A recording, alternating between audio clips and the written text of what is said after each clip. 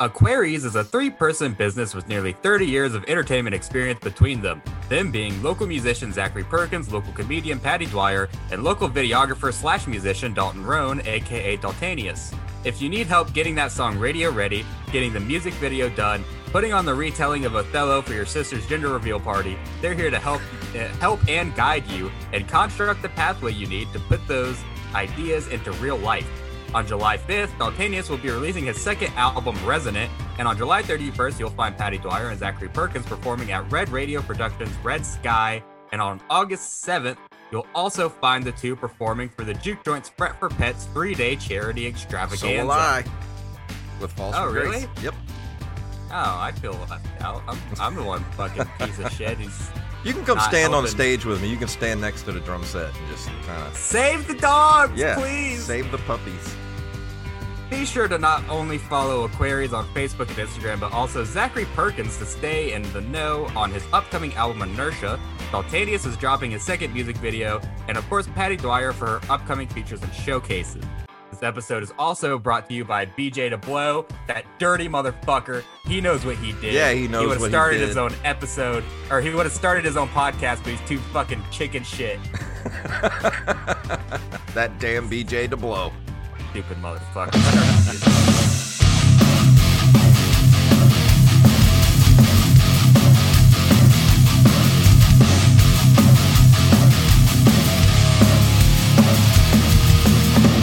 Ooh, that music can only mean one thing. It is time for the Open Micers podcast. My name is Jason Robbins.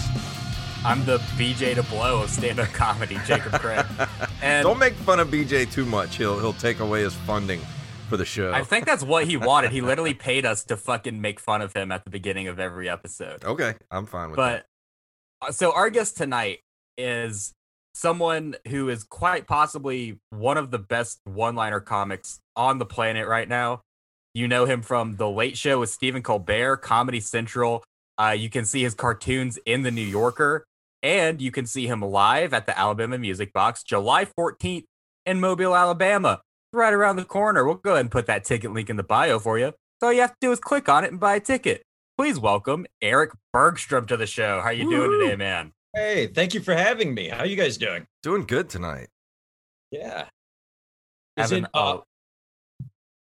Yeah, I'm looking forward to going down to Mobile. You guys live right near the Alabama Music Box down there? Or? We're about, what, It's 30 right around minutes? the corner. It's close? Yeah, we're about 30 minutes away. Yeah.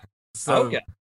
yeah, it's all the Gulf Coast. So you know, on the Gulf Coast, everything like the furthest you can get is like 3 hours away. Is like the Okay. end of the Gulf Coast. Very cool.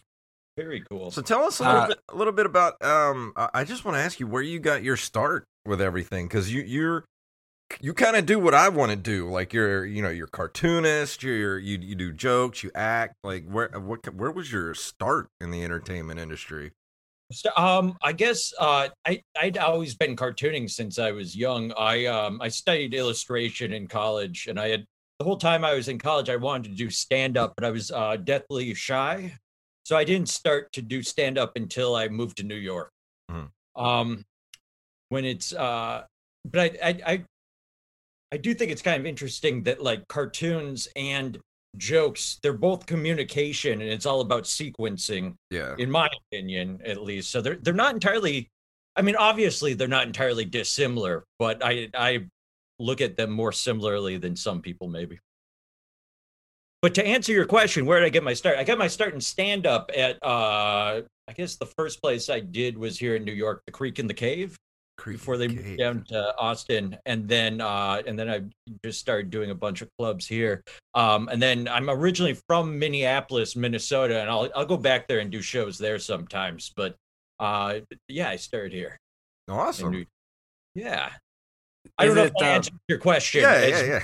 On. Because you kind of did the same thing I did. I got my college degree in art, basically, and wanted to do illustration and stuff like that. But life kind of took me on a 800 different ways pathway to get kind of where I'm at now. I mean, I still do a little bit of cartooning and stuff like that, but it's one of those things where I'll cartoon a lot for a period of time, and then I won't touch it for like a year. Then I'll come back and do it a lot, and I'm the same way. I've been doing more cartooning during the pandemic just because everything's been shut down Yeah. and there hasn't been a lot to do. But now it's like it ebbs and flows. I guess it takes me a day or two to like really switch modes between doing stand up and cartooning. Some Mhm. people are a little bit more seamless, but it is I like doing both. I like doing both, but when you say you studied illustration, did you study it to do like illustrations in like magazines and that kind of thing? Yeah, well, mainly I wanted to be. When I was younger, I wanted to be Drew Struzan. That's who Who's Drew? I. He I don't know. he. You know the name because he did the posters for E.T., all the Indiana Jones Okay, posters. He did the Goonies poster, Big Trouble in Little China. Like he did all those movie posters. very And classic looks. yeah, like you see a Drew Struzan poster and you know like that's a Drew Struzan poster. Like he was my hero growing up, and that's really what I wanted to do. But I'm good at cartooning, but I'm not good at like realism when I Yeah, draw. those are like high detail watercolors, right? Yeah, well, he mostly uses I think he uses like acrylics and colored pencils, and he does use some watercolor for those. Okay. I mean, they're beautiful. Yeah, he uses all sorts of different techniques to get those posters to look the way they do. That's why he's so emulated. Like you see a lot of posters that look like his, but then you're like, oh, okay, that was done. That's definitely somebody that was a Drew Struzan fan. Yeah. You know? They don't make things that I guess they've gotten more graphic. They don't make things as that epic anymore for movie posters, do they? Or do you still see No, that around ever? you don't really see that anymore. Like movie posters now are more just kind of like Photoshop, where you'll take like the main person of the movie like and just put their face really big, and then you Yeah. just put a bunch of blue and orange And everywhere. then slap a few catchphrases on there that Yeah. are bullshit. And then yeah, I guess there are I'm having trouble thinking of any that are, but I know I've seen some illustration posters that are like pretty graphic, like just they are a little bit more cartoony, but yeah, that was a whole era of those posters. Well, yeah, you look back at like the 50s, and you see all those like painted posters. Like you look at back like like Casablanca, and then like all those like 50s sci-fi B movies, and like that whole genre of the way those movie posters look. Like all that stuff was hand drawn and Yeah. painted, but now everything's done in Photoshop. And not to take anything away from Photoshop skills, but there's nothing quite like that, you know, hand to paper with Yeah. like drawing or using paints and watercolors to kind of make things look just, I don't know, like that certain person's style to make like that kind of artwork. Yeah, those so I guess those 80 posters were kind of throwbacks to that era. Oh yeah, definitely. Huh. Very Yeah, cool. go Oh, check yeah. out all of his stuff. He's actually there's a really good documentary about him just called Drew, and I think Drew? it's on Netflix right now. It's fascinating. I love that guy. Huh. I'll definitely check it out. It sounds good. And I'll let you talk now, Jacob. Yeah, thanks. Now that the graphic design nerd fest Yeah. is out of the way, fucking losers. No, so you mentioned that you sometimes you'll go home to do shows in Minnesota. Yeah. Is it like? I mean, is it the kind of thing where you go home? We had Sean Patton on, and I asked him kind of the same question. It's like when you go home from New York to Minnesota, is it like more stressful because you have so many people that you know, or is it more fun because you feel like you're at home? Like, what's the kind of experience like when you go back home to Minnesota? I feel like, well, with me, I mean, I started here and I started in New York and like did a lot of stuff here. So I feel like I don't know everybody in Minnesota when I go back there, except for people that have bopped back and forth. I think, I mean, it's a lot of fun. Certainly, it's not stressful. I wouldn't say it's stressful. I feel like when I go back, I'm a little bit of a stranger more than Gotcha. anything, just because I've toured and gone through and done shows there, but I didn't start there. So maybe Sean Patton has because was a New Orleans guy. Yeah. Yeah, he's a New Orleans cat. Yeah, yeah. So like I think I don't know how many years he was there doing that before then, but for me it's just it kind of feels like touring other towns except for I know the place from growing up there. Right. Yeah. Yeah. Yeah. I It's don't like strange in the sense of the comedy scene, but like you know the favorite place to eat already. Yeah, exactly. And my mom's there. So yeah. Yeah. I would always be afraid to like, move away from the coast area and like actually start, making a name for myself, and then like I'm gonna come back home and do a big show, and then I put on a big show and like nobody shows up. They're just like, fuck you. Yeah. There's I once did a show. It was on I was there for, what was it? This was like 9 years back. I was there with Jesse Joyce at the Mall of America, and I was doing, was it half an hour to open, and my mom and my aunts all showed up, and I was doing it like 20 minutes in. I couldn't remember. I just kind of blanked out on all material that wasn't clean, and I just had to do like 8 minutes on sex and strippers for my mom and aunt, and that was a blast. They were very sweet about it. They thought it was funny, but yeah. Yeah, I'm always scared to death my parents are gonna show up to one of my shows and hear some of. They've already heard some of my jokes that I've put on Facebook, and they're not fans. Yeah. My mom comes to literally every single one of my shows. It's because your mom is awesome. But she's also my chauffeur because I'm broke. Yeah. But so you want your shows to heckle? No, I don't know. She has heckled me before. She literally has. With love? No. Not at all. The worst part was she heckles me and it's funnier than what I'm saying on stage. And I'm like, God damn it, Mom, shut up. But so you mentioned Mobile earlier. Yeah. Have you ever been to Mobile before? I don't think you have you? I have not been down there. I'm looking forward to it, though. Yeah. Yeah. So if you've ever been to New Orleans, Mobile is like Diet New Orleans. Okay, I'm excited for that because New Orleans can be a little bit. There are parts of New Orleans where it just feels like a frat zombie invasion. Like the 24-hour bars. There have been times where I've just gotten drunk and taking pictures of myself pretending to be dead by the river. That's like that doesn't make any sense, but that's how drunk I was. New Orleans, I love New Orleans, but it can be a bit much. Yeah, you know what's weird? See, so you'll definitely like Mobile then. Okay, yeah. I love New Orleans. I'm there all the time. And during the height of the pandemic, I had to go over there for something. And me and my girlfriend decided to go into downtown, like the French Quarter and stuff, just to see what it was like. And it was like a post-apocalyptic zombie movie. Like there was nobody out except for like the homeless people, and the streets were actually clean. I was like, this is so weird. This is the cleanest I've ever seen this city. It was just homeless people. Yeah, it was just homeless people and like nobody out. It was so quiet, just eerie. Are you certain those weren't just drunks living their dreams? I mean, it could have been. There's no real difference. I don't know. Oh God, it's not during a hurricane. I'm trying to think. It was at nighttime, right? No, we went. It was like 4 o'clock in the afternoon. Okay, now I understand. Because during the daytime, I had a similar experience. It was there were people wandering around. Like it kind of had a feeling in the French Quarter where it was like a pirate trailer park. Like that, it was very pastel and colorful, and like jaunty homeless people everywhere, and some of them were giving ghost tours and stuff like that.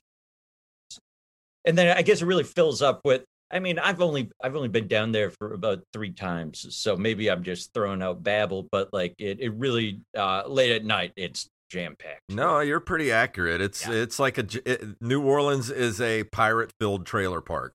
Yeah. I love it. Oh boys, yeah, it's fun. Oh yeah. Well, what's fun in Mobile? What's Mobile like? What's fun to do there? It's that there's not 24-hour bars. I'll take it. Mm-mm. No, so the bars do close, but there's definitely after bars, what I call them. It's the bar you go to after the bar you're at. Nice. So they have like some bars that are open till like 4 a.m. But I mean, once you're done doing whatever you're there to do, so like after your show. If you just walk through downtown Mobile, you'll find something to get into. Yeah. Okay. Like you'll find something to do. I was hanging out with Jenny Zagrino Yeah. Sunday over there for her show.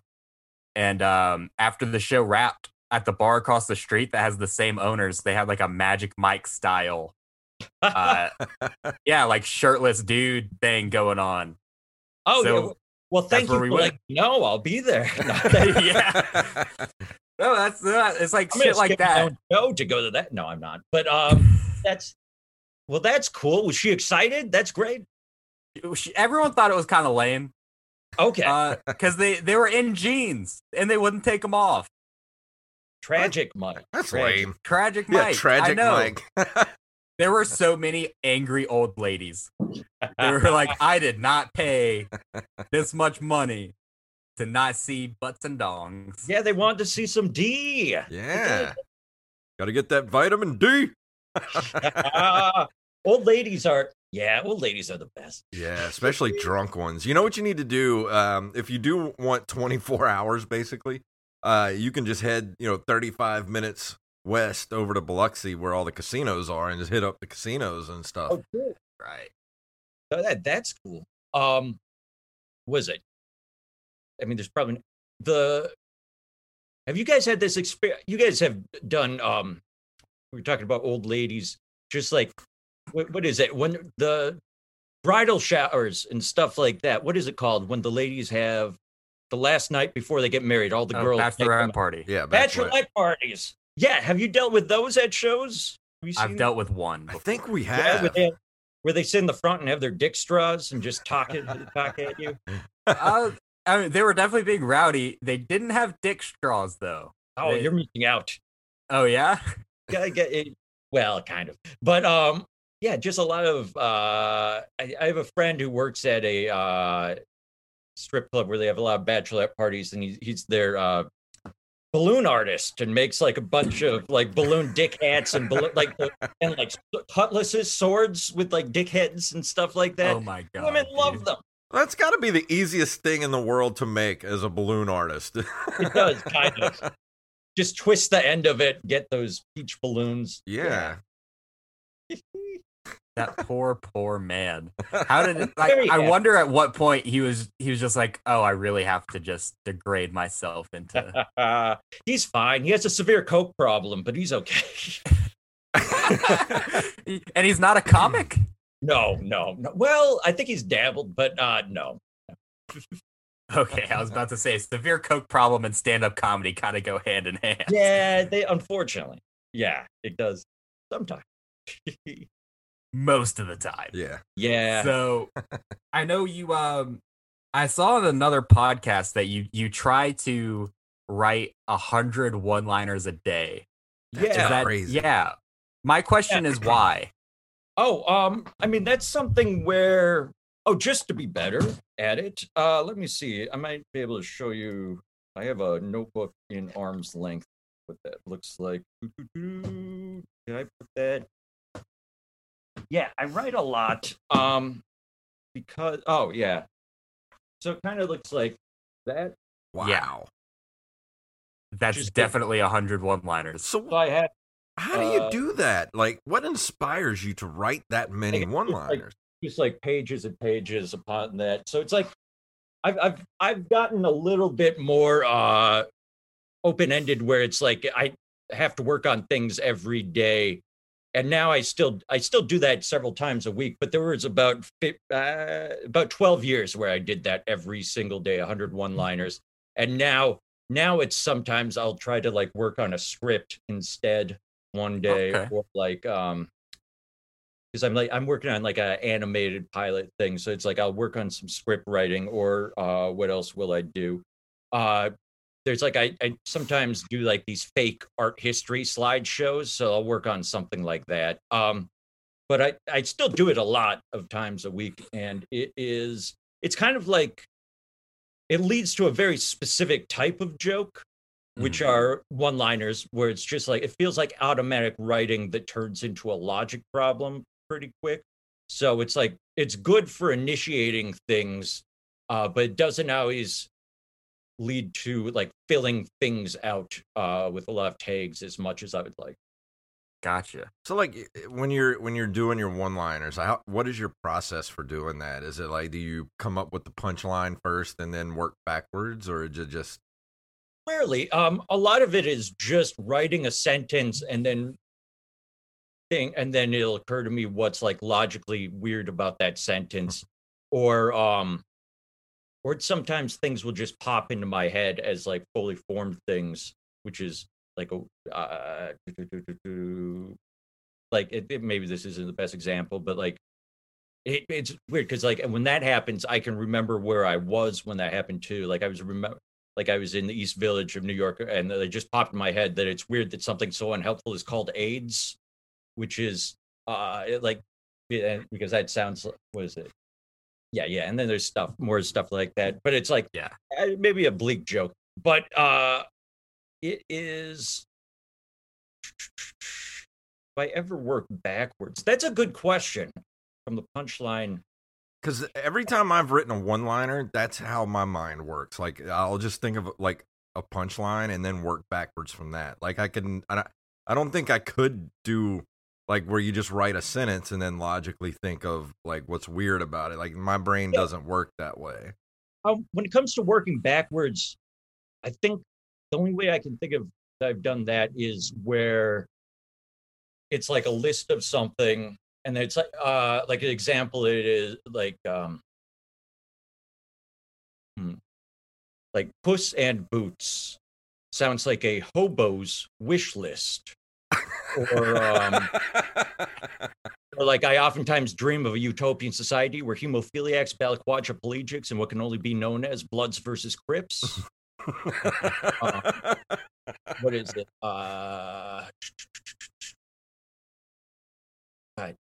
Another silly example is like I want to. Maybe this one isn't funny. This is like a deeper cut. I really I want to make a movie about kids that hang out with a. Oh shit. Okay, I'm not going to say that one, but I want to make a movie where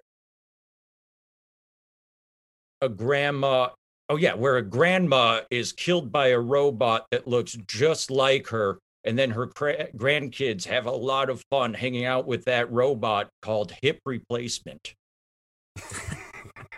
It's dumb, but you can see how it's like working backwards. Cause see the thing actually, it's weird because I feel like, you know, you're doing you know, with the one-liners and everything, that's kind of a lost art in comedy now, I feel, because I feel like really like Mitch Hedberg was kind of like the last, you know, one-liner comic that, and then after that things kind of changed to where it's more story-based jokes, but like the one-liners, like you look back and like it back in the day, what was it like, you know, the big comic guys back in like the 50s, and like, who was it, Jack Benny, I think, the guy that take my wife please, like that's all he did was just rattle off one-liners. Like he did Jack Benny with Rochester, I was lying about his age and stuff like that. I love Jack Benny with his violin. And I love that style of comedy, but it seems like it's kind of a very rare, like it's very rare to come across a comic that can just does those one-liners like that. I think part of it is that because I started in New York, since it's such a showcase town with like short sets, like short lengths of stage time and stuff, and there's a lot of comics, I just started to do things shorter and shorter and like hitting as fast as I could. So like one-liners kind of lend themselves to that. I've done more storytelling stuff since, and actually when I do these shows coming up, I tend to do like a lot of one-liners and then tell personal anecdotes and like kind of switch back and forth, because if it's too many one-liners, I can see how it just rhythmically it can turn into there's a little bit of monotony, or there can be. I mean, hopefully it's all good, but I feel like as like like 5 minutes of one-liners is different than 45 minutes of just listening to stuff. Well, it feels like it's a more dangerous style of comedy too. Like that, just not necessarily dangerous, but it just like a scary style of being that kind of comic, because you have to write so much material to do those one-liners. I guess write a lot and remember them. Exact, that too. There's no way I could remember, 15, 20 minutes of like nothing but one-liners. Yeah, they're like train cars. If I forget one, it gets yeah. But yeah, is a lot of material, and it can be I guess one thing is that I know how to switch it up now, but like for a while when I was starting out, it can definitely be like living or dying joke to joke, depending on if you do one-liners. Yeah. So, but it's good. It's fun. They're jokes are my favorite things in the world. So, that's what they are. Yeah. Yeah. So I know a lot of people know this. I'm sure pretty much everyone that's been exposed to you knows this because it's such a huge fucking deal. You survived stage 4 Hodgkin's lymphoma. True. Yeah, that's true. You're not lying. I know. That's a great credit. Yeah. That is an amazing credit. It's okay. Yeah. I'm trying to play it down by saying it's just okay. No, it's great. What is it? Yeah, I had Hodgkin's lymphoma. Stage 4. It was it lymph nodes? I still don't entirely know what a lymph node is, but it's like these little globules that are throughout your body. It was in my bone marrow too. It was all over. And then I did chemo for 6 months. And it sucked, but it was, I got a lot of jokes out of it. I was just going to ask, did you that get a was lot also of my material? question. Yeah, I got a lot of material. What is it? Yeah, because there's a lot of ridiculous things that happen. One that's a thing, and that it was hard to write during that time because with chemo, it was 6 months. I did 12 times every 2 weeks. I'd have to sit in the chair, and they'd infuse me with poison. I had a chest port, so they would put like a little spike in my chest and like fill me up with poison for 7-8 hours. No, about 6 hours. But basically, I got to write every other week because every other week I was just out of it, and then I'd start to feel better for the week following, and I'd be able to write and go down to a coffee shop that I lived by. And then as soon as I started to feel normalish, I'd have to go back into chemo. But it was, let's see, it was not it was a horrific experience, but I got a lot out of it, I think. Were you still able to work any? Like go out and do any gigs or anything? Or were you just way too... I did, I still did some shows. I probably did about one show every 2 weeks. And like at like the Upright Citizens Brigade or like Caroline's. Like I drop by places now and then just because I really missed it. But I had to slam like 3 Red Bulls to go do that, which is not very cancer conscious. But I thought that if I was already in chemo, it's not like I'd get double cancer. Yeah. So. Right. What's the worst that can happen? Yeah. I already have cancer. Exactly. Yeah, it was, and that's also how I got through a wedding too. But it was good. It was. On top of that, it was good because comics were extremely nice to me. So yeah, I'm very thankful to all my friends that rallied, and then like I always had comedians with me when I went into the hospital for chemo. Like the pandemic was weird. It was because like during chemo, I felt like I was just surrounded by friends constantly. And I thought that was the loneliest I could be. And then with this past pandemic, it was just like isolation, like real isolation. So I look back on that time pretty fondly. Yeah. Hey, Jacob. Yeah? We got to tell the listeners about Brez Coffee Company. Oh, they're coffee for gamers by gamers. That's them. 100% free trade Colombian coffee, roasted right here on the Gulf Coast in Pensacola, Florida. Sounds perfect for all-night gaming sessions, no matter what kind of gamer you are. Video games, tabletop, card games, Brez has what you need to keep sharp.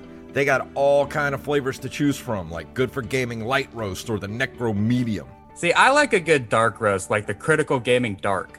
You can even add flavors to your coffee, like ICAST Fireball, which is a fireball whiskey flavor. Can't decide what you want? Then just try their specialty sample pack. Whatever your coffee of choice is, they got you covered. Head on over to brezcoffeecompany.com and use the code OMPodcast at checkout for 10% off of your order. Amazing! So what was it like living in New York during the lockdown? I mean, we had a lockdown for a while here, but I mean, life really didn't change much for us down here in the Deep South. You know, like I'm sure we had a much different version of the lockdown than most bigger cities like, New York and California and stuff. Yeah, I guess here, since everyone kind of lives like a rat in a little apartment here, anyways, it was claustrophobic in that regard. I definitely bicycled around more than I had ever in New York before, because it's kind of, it's a little scary with the traffic and zooming around. I'll say that in my case in specific, I was living with someone. I was like engaged to a girl, and we broke up like 3 months into the lockdown. And then I, being instantly single, like there's no way to like go out and date or do anything like that. So I was just locked in solitude after that, because all of the restaurants were closed everywhere. There were not a lot of options. I went on some dates during the winter time where there was only outdoor dining in the cold snow with like heat lamps over you. But it was, let's see, how do I describe lockdown? There were a lot of protests. So those were everywhere in the city. So I did a lot of those too, and those were good. But then as it got colder, it just turned into a ghost town. So yeah, I don't know. I just don't think I could handle that kind of solitude. Like my mind. Oh, I couldn't. I certainly couldn't. I went crazy, but it's good. Yeah. Definitely. I was losing my mind. But there was one point where I took 3 months off of watching TV during that time, and I regret it, because like that's when I really that's when I really lost my mind. I don't know. That was honestly the best part of lockdown for me, is like I got caught up on everything that I've been wanting to see. I was like, I'm going to watch this and this. And then after about, 2 months, I was just like, I'm all right. I'm ready for like stuff to open back up now. Yeah. That's what cancer was like for me. Like I caught up on all my TV, and then it felt like it was too much of that again for me. But like, what'd you watch that you really enjoyed? Did you catch anything that you'd suggest? Well, of course, everybody watched Tiger King during that time, and that was when I started watching Kim's Convenience, which I thought was a really good TV show. Of course, I caught up on a lot of Star Wars cartoons and stuff like that. Man, I pretty much watched everything. Like everything that looked remotely interesting to me, like Love, Death, and Robots, I watched on Netflix, which is the animations. Yeah, that's really good. I watched a lot of old wrestling too. At the very beginning of the pandemic, I had gotten a subscription to like the WWE Network, so I had watched like the first like 5 WrestleManias, like one after another. I was like, this is awesome. Those in the 80s, or were those in the? Those were the 80s, right? Or were they in like the 70s? No, it was like, I think the first WrestleMania was like, 84, I think? Okay. Yeah, it was 84. They had wrestling before that, but it was just, what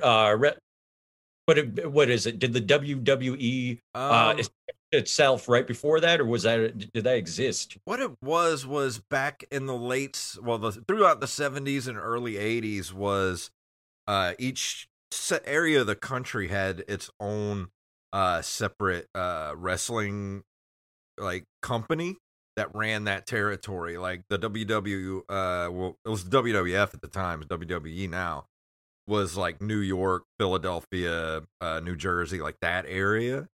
And then you had Mid-South Wrestling, which was like, you know, like Tennessee, like that area, like down here in Mississippi and stuff. And then you had wrestling like down in Florida and stuff. And all these different wrestlers would like go to different areas and wrestle for a while, but then they would all kind of end up going back up to New York for WWF. And at the time, you know, Vince McMahon's dad started to like really put WWE on the map because of connections he made with like the TV stations and all that stuff, like the big networks and everything, and pretty much just started buying up all the different competitions until there was WWE and what was the other one in the 90s, Jacob, the NWA? Oh, don't ask me, I don't fucking know. It was the not the NWA, it was with like WCW.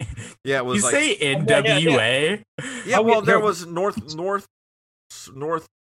was it Northern Wrestling Association or something? Because that's where it's like Sting and like the Nature Boy came from. Yeah, Eazy-E and no, not and that Dr. NWA. Dre. It was the wrestling NWA. I'm just realizing I'm in pure darkness here. I'm gonna try to. That's all right.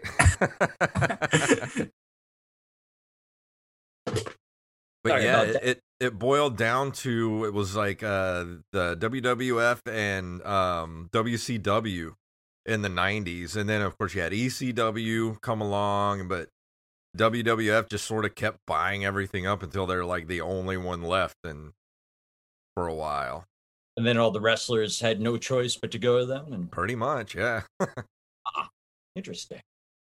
The what is it? I really liked. I caught up on. I mean, you've probably seen that TV show Fargo. Yes, yeah, I watched that. Yeah, great. And I watched, and then was the same people made that TV show Legion. I don't know if you saw that. It's, great show. I don't know. Yeah, that show was great. Did you ever Yeah, see it's based Legion? off of the Marvel comic. Yeah. It's a little cheesy. That's supposed to be like Professor Xavier's son or something, but it's like they really play with television as a medium in it. So it's a lot of fun. It's not like. I tell you something I highly recommend that I watched. Finally got to watch over the pandemic was What We Do in the Shadows. Oh, I love yes, that's great. Show you is got so the good. emotional vampire character. Yeah. You look like an extra from that show. And then when they go the superb owl party. Yeah. That's a pretty good time. Man. Yeah. Oh yeah. Yeah, that's definitely a fucking great show for sure. Let's see. What how much time do you think we have, Jason? About 10 minutes. About 10 minutes? Okay. Yeah. We don't have to start wrapping it up yet. Let's see what I want to talk about. Okay.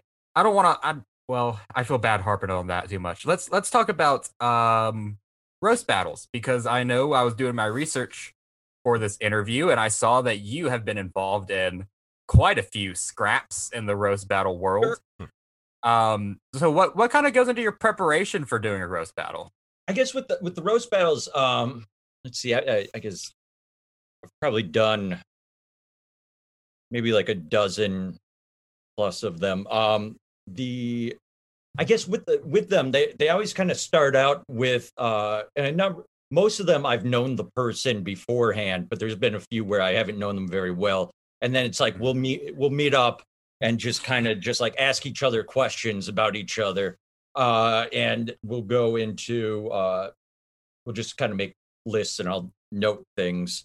And I'll also ask if there's anything that's off the table where they don't want me to mention anything like that. Because some people, I don't know, sometimes you get wind of some things that are, not flattering, or just things that like, I don't know, hurts their feelings or something like that. Even though the whole point is to hurt each other's feelings as much as possible. So I don't, at least with myself, I don't ban any of them from bringing anything up. But then usually about after that, once I gather up all these notes, I'll do the same thing where I'll just sit down and like we'll write just a ton of one-liners based on that information. And it can be a lot of fun. There have been some roast battles where it's just like I've had a bunch of jokes, and then I'll think of something that'd be like really weird and funny to do, like only like an hour or two before the roast battle, and I'll have to prepare that. So I'll just be frantic in my living room, like working on something like a maniac. But like one time I made like a children's book. Yes. Based on someone, and like this oversized book. So I worked on that, and that was ridiculous. And then I can, yeah, I'll show you the cover of it actually. I might get canceled for this. Oh my God, you still have it. It's, I don't know if you can see it. Yes. Yes. It says "Retard Zoo," and then it's him in a awesome. Cage. But yeah, that was years. That was back when saying "retard" was very popular. So right. I take it back. I'm sorry to all of the Dora the Explorer fans out there. What else is there? It's fun because I guess it gets, with the roast, it gets more and I'm a mess. Like I had cancer. I have family members that have been like a mess, and then some are dead. What is it? Like I drink all kinds of things that they can harp on me about. So it's like there's also some preparation where it's like, oh, I gotta be ready that they're gonna make fun of some things, and that can be a little bit predictable. But like it's always weird to see where that goes. But I guess with that just taking notes on a person and figuring things out, I guess it's really just taking the time to figure out what gets under their skin. There you go. Okay. And then just trying to be either really funny or to agitate them. Yeah. Because sometimes they like, what is it? Like my friend Eli, I did it against, and he has OCD, and I knew some of the things that got underneath his skin. And then sometimes it's like somebody's grandma just died, and then it's like super indirect. But so do you ever do any social media stalking whenever you're trying to write jokes about people? I've done, let's see. I mean, some just to try to figure out if they look like a certain celebrity or something like that. There you go, yeah. And then I guess there has been like texting. Yeah, I guess this used to happen a little bit more, where each party would like text the friends of the other person to see if there's anything else, which is kind of interesting. Yeah. It's a fun time. Because that's really where me and Jacob did the most bonding together as friends. Preparing for a roast battle. Preparing for the roast battles, because me and Jacob would. Because when I first started doing the roasts, I wasn't good at, like, I'm too nice and I don't want to hurt people's feelings, so I needed to break through that wall, and Jacob really like pushed me, to get past I don't value that. people's feelings at all. Yeah, it's like I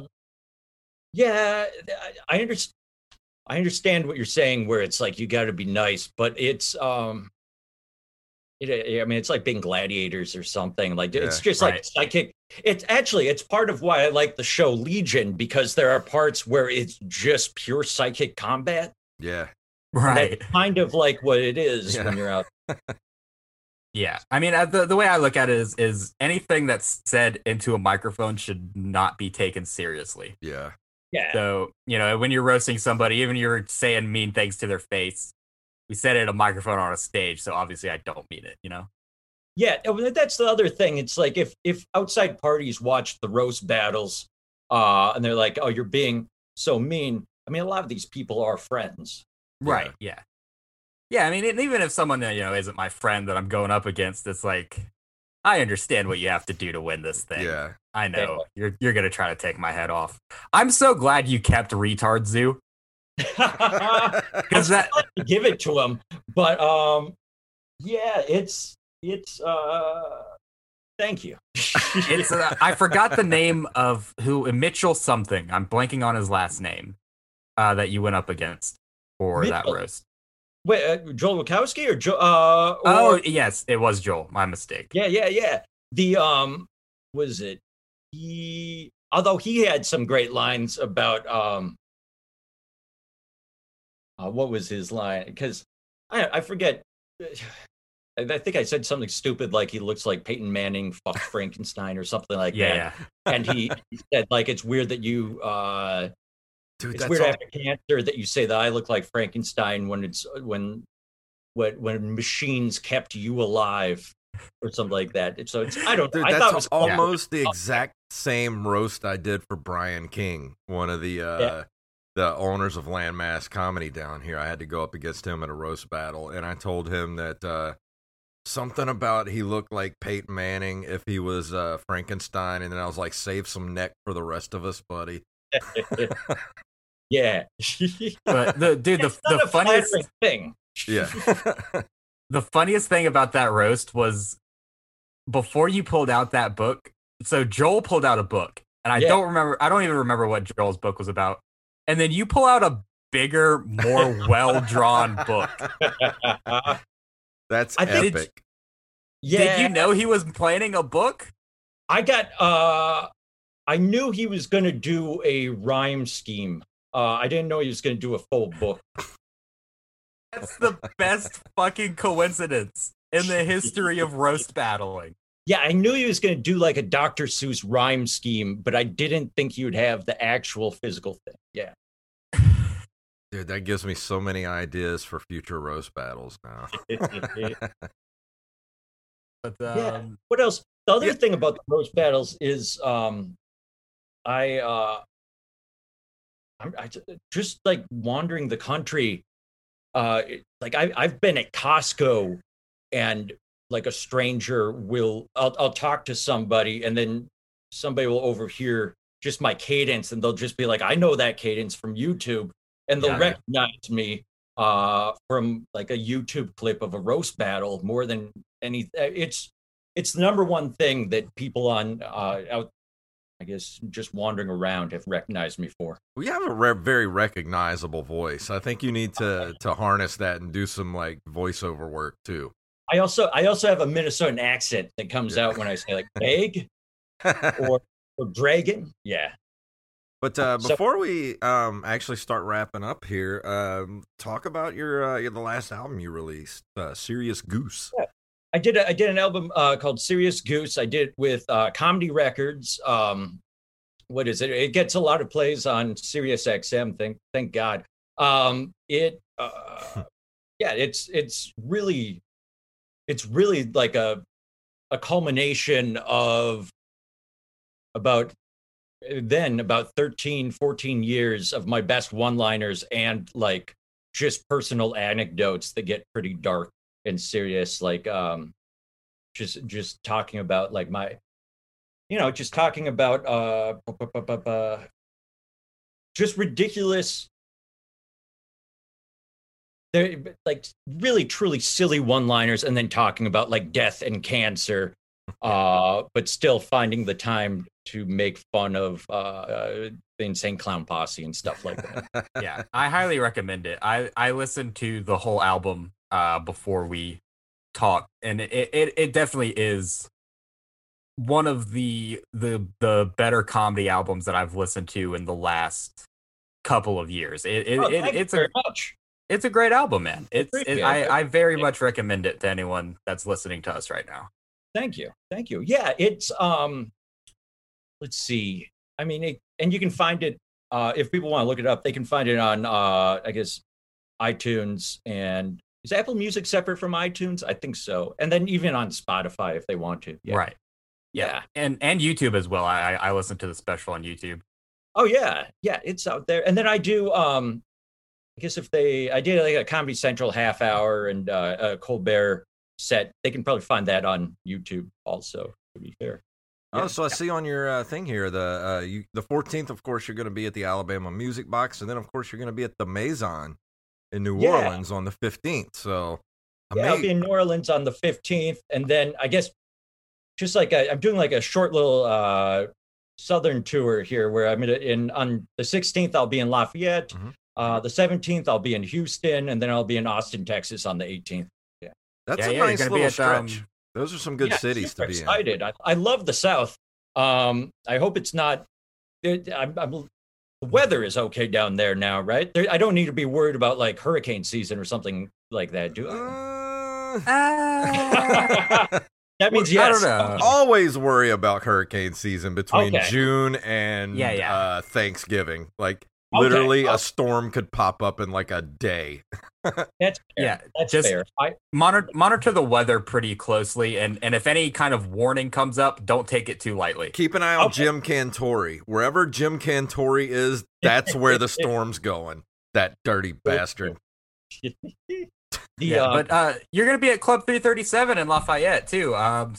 That's booked by JP, old JP Leonard. Yeah, great. I'm going to actually be doing, he's going to join me in Houston and Austin to, like, open up. I'm excited about that, yeah. Hell yeah, man. Send them my regards. Yeah. Absolutely.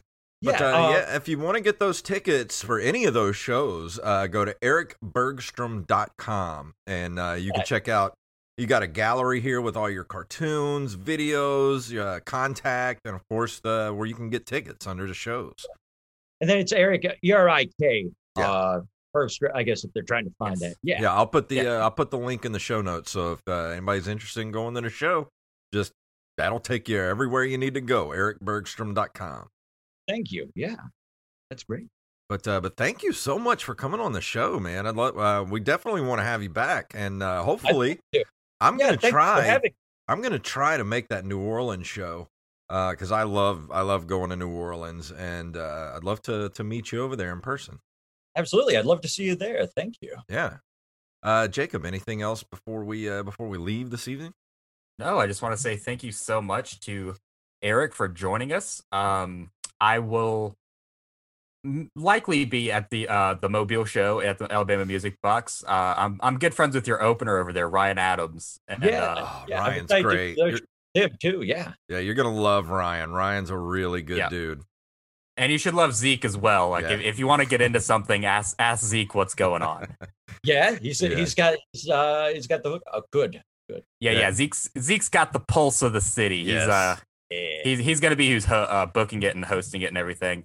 And as far as the show goes, next week we will be doing our monthly host episode that we're going to squeeze in. Awesome. Every month from now on, it'll just be me and Jason just talking. And there's going to be a lot of bigger name comics coming on the show soon. So stay tuned for that. But Erik, good luck on the shows and good luck on the illustrations, dude. I love everything you do. Thank you so much. I hope I get to meet you, and thank you for coming on the show. And also, it's at Erik Bergstrom on pretty much everywhere online, right? Like Twitter. Yeah, I should point that out. On Twitter, it's Erik_Bergstrom. Okay, yeah. And then on Instagram, it's I think Erik Bergstrom Rad, because it's just my name then the word rad. That's cool. People asked if it's like a Russian name, and it's just the word rad. But well, awesome. If you would like to email us, you can email us at openmicers.podcast@gmail.com. We're at openmicers, Twitter, and of course on Instagram now at openmicers. And go head over to tpublic.com/openmicerspodcast and buy some merch. Or just go to ompodcast.com. Takes you straight to our Patreon to help us keep the lights on here at the show. And we'll see you guys right here next week.